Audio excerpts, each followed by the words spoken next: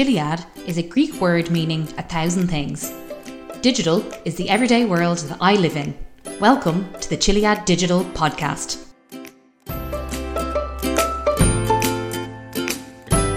My name is Aoife McCrum and I am your host.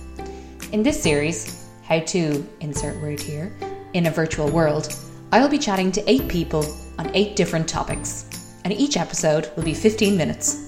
It's the perfect listen with your morning coffee or even while you're prepping the dinner. Today, the tables have turned.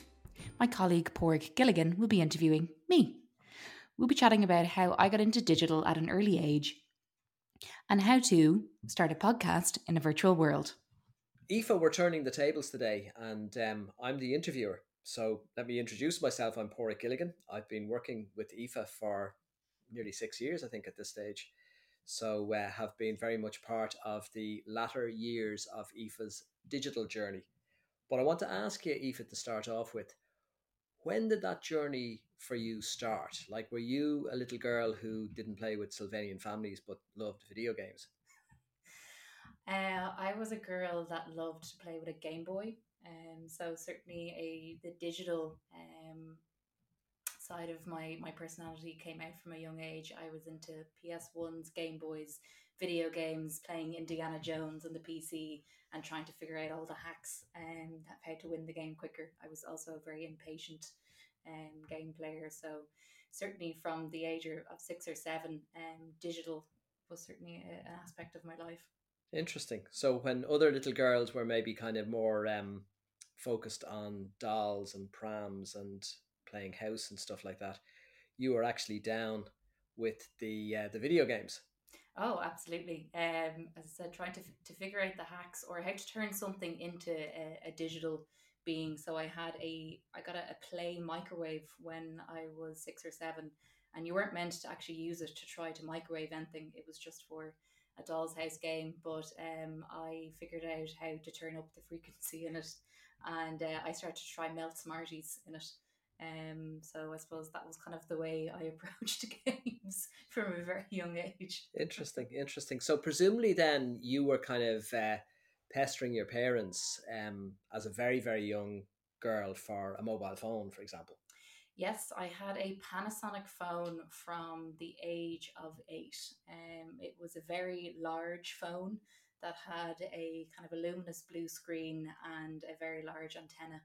And I migrated then from that to a Nokia 3310, which had the game Snake on it, that I think every 90s kid played, or certainly tried to take the phone off their parents to play it. But a phone was certainly something that fascinated me from a young age. And even the first iPod, we got the first one of the first iPods. It was a U2 edition, and kind of loading that and connecting it to a computer and figuring out how to download songs for free. I know I shouldn't say that out loud, but they were the type of things that I was interested in. Napster. Were you on Napster? Yes. But it used to take all night, like, to download a song, didn't it? Yeah, I'd be up kind of, especially with dial-up internet, you'd be kind of staying up well past your bedtime and trying to figure out how to access all the music for free, as well as uploading many CDs. So certain they were the kind of things that gave me great enjoyment as a child. So when you were in secondary school then, were you the kind of the go-to techie, like, in your class? Yeah, unfortunately, every time the wheel-in TV didn't work, Aoife was called from another classroom, not only the classroom that she was in. There was often an announcement over the intercom. It was me and one other male teacher that could always figure out how to get the TVs working. So we were called upon as the AV squad in the school. So I imagine then that must have actually sort of in some way informed what you were going to study in college. Was that the case? Yeah, I had an interest in, originally also sport was another love in my life. So originally one idea that I had was to become a PE teacher. But I think that kind of dwindled away as my love for digital and tech grew. I still kept up sport on a social side and kind of pursued digital and technology from a career side. I also had an interest in TV production as well. My mum and my dad have been involved in that from a young age, communication. So I suppose that's where that came from. But it was approaching it from a different aspect. They didn't have Facebook, Twitter, or any of the kind of digital tools that we have now. And I wanted to try to learn how to approach what they were doing in a different way. Interesting. So, like going back to those days, did you have a Bebo account? I did have a Bebo account that had my top 16 friends, and there was kind of high tensions amongst your group as to who made that cut. But Bebo, Facebook, they were kind of the early ones. And then I've had a Twitter account for a very long time as well. But certainly I found that to be a platform that has helped certainly the industry that we're in advance my career in terms of connecting with people from all over the world. Interesting. Were you ever on MySpace? No, I'd never made it quite to MySpace. I did make an account. My parents always made me have a different name online. They didn't like the idea of my actual name being out there when I was under the age of 18. So I used to go by Ofa, and I'd use my mum's surname, Comerford. So I kind of had created MySpace accounts and Hotmail accounts under Ofa Comerford, and kind of soon forgot what the passwords were, and they kind of got left to die. But I always had an alias online and tried many accounts and platforms. But I think Facebook and Bebo were certainly the strong ones from an early age. So, as somebody then who has very much kind of grown up side by side with the whole sort of, I suppose, explosion of social media as a new way to communicate and connect and so on, um, give me a sense of just what it was like, say, when something like Instagram came out. You know, how did you see from the beginning that this was going to be something you would be very much part of? Yeah, I think Facebook came out when I was in secondary school, and it was nearly used the way Instagram would be now. I think people tried to. I often get everybody kind of gets these prompts on Facebook of memories that you have from years ago, and I still get prompts of one that from 11 or 12 years ago when we would have been using it. Um, in late teens, and the way we used it then is kind of the way we use Instagram now, which is of no surprise considering Facebook owns Instagram. But we were chatting and updating our friends what we were up to, posting pictures from holidays and nights out, and nearly writing on each other's Facebook walls what we would now nearly send in a WhatsApp message.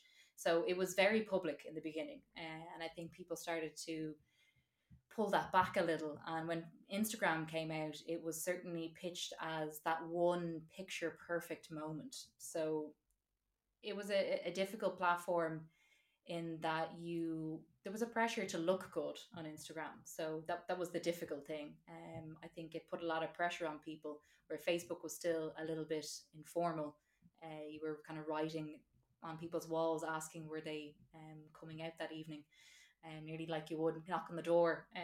But I think Instagram, it started off in a weird way that it was very vanity based, and you kind of were posting pictures of where you went on holidays or the group of friends that you had and the clothes that you had. And until it started to change the way it operated as a platform, I think that's when people fell in love with it, even more than they had in the beginning. It was a very curated feed of single images that kind of depicted moments in time in your life, but you could nearly say that it was like a photo book, but it wasn't, because everything was very edited. So it actually caused, I'd say, a lot of tension between friend groups, but who made the cut, because it was only one single image that was posted, where Facebook was kind of a constant reach out. And when Instagram changed, they started to change the way you could post pictures, and they changed the way they operated. You could post 10 images in one, so more of your friends could make the cut into that single post that was going up. So some of that tension started to die, and they introduced direct messages. So you no longer had to write on someone's Facebook wall publicly to ask if somebody was around at the weekend. You started to direct message somebody on Instagram.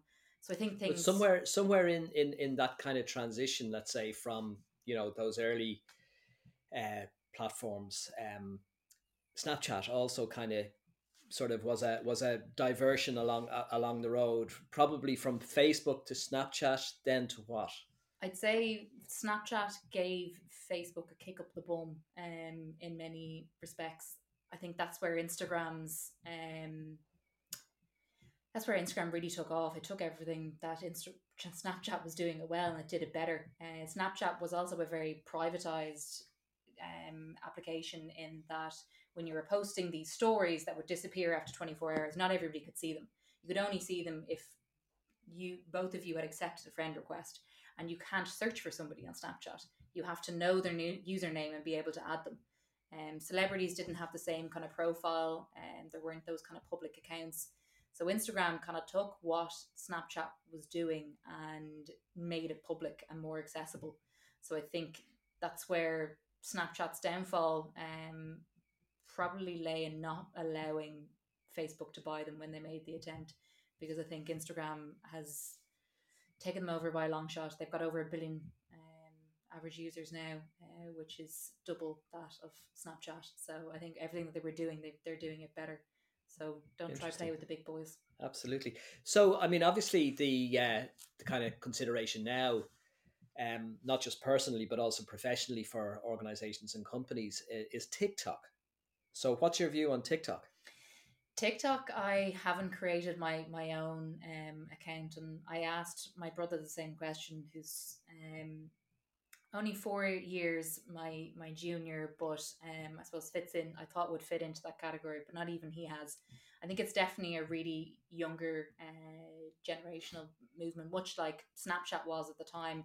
It certainly fills not only that kind of 18 to 24 bracket, but it's nearly the kind of, it stretches down as far as 15-year-olds, and it is that really short attention span style content. Now the videos are only kind of 15 seconds, so it's akin to what had come out, I think, in the late noughties Vine, which has kind of come and gone now, which were 5 to 7 second videos. And I think it's quite close to that, but has come out at a time that maybe suits it more. People's attention spans are shorter, and I think that really short style video, and that's all that it does, certainly has an appeal to the younger generation. Interesting. So one of the reasons why we're kind of turning the tables and so on was also to kind of to focus a little bit on, this podcast and why you started it. Is it just another sort of natural step, evolution in a process of being a digital native? Yeah, I listen to a lot of podcasts, and I found myself listening to more in this particular period of time where we've all had more time to ourselves. And I had a recommendation from a good industry friend, El Kwang, to start listening to podcasts while running. So I started running on a daily basis. So I quickly started running out of podcasts to listen to. So I started listening to different variations, but I found that they were all quite long. I mean, there's always different styles of content, long, medium, or short in form. But I found that there was not as many short form blogs if I was going for a shorter run. And I just decided that maybe this was something, that a gap that I could fill. Not that I was going to start listening to my own podcasts, but I thought a 15-minute podcast was something that was missing from the market, and I wanted to improve my own presentation communication skills. Excellent. As well. So very good. Well, we better try and keep within the 15 minutes. So like in Desert Island Discs, if you listen to that podcast, there's a kind of a formulaic ending, and there's a formulaic ending to this as well, insofar as I have to ask you for 3 takeaways that somebody listening to this podcast who might be interested in starting his or her own podcast could actually use as starting point. So what are your 3 takeaways? So I think there's 3 things that you need for a podcast, and it's a platform, it's your sound, and it's a guest. So if I take it in that order, platform, I would look at, using the tools that are out there at the moment. A lot of platforms are offering free trials or extended period of better versions of the platform, and just given the coronavirus outbreak and how much more time we're spending online. So Zencaster is a really simple, easy to use platform that's free to have unlimited guests and unlimited hours at the moment. So take advantage and try it. It's very simple. It generates a link. It sends one to your guest, one to you, and it downloads the audio file separately, so you're able to edit both. So certainly concentrating on Using a platform that is professional is something well worth investing in, rather than just trying to record a Zoom call or an audio conversation on the phone. And the second thing, I would certainly look at your sound. It's really, really important in a podcast to have crisp audio. So I invested about $100 in a blue Yeti microphone, which is omnidirectional, bidirectional. So you can kind of, when we get to meet face to face, you can bring it with you and record in person with two people, or you can just record yourself. It connects really easy to your computer as well. Equally, you can just use the headphone set that comes with an iPhone or an Android, but I would try not to use the sound that just comes with your laptop. I would definitely try put a set of headphones in and use the mic, and also advise your guest to do so when you can't control their audio if you're not face to face. And the last thing I would say is, when you are trying to come up with a guest list for a number of episodes, pick a friend or somebody that you know well for your first episode, because I think doing something with somebody that you know, things are a lot more comfortable. You talk a lot easier, and the flow of the conversation comes across really natural, so you won't feel as much pressure. They'd be my 3 tips. Excellent, Aoife. Thank you so much. This has been a fascinating conversation. I hope everybody who's listening enjoys it as much as I have enjoyed talking to you. Thank you very much. Thank you for interviewing me and turning the tables, Padraic. Thank you for joining the ChiliadDigital Podcast. See you next time.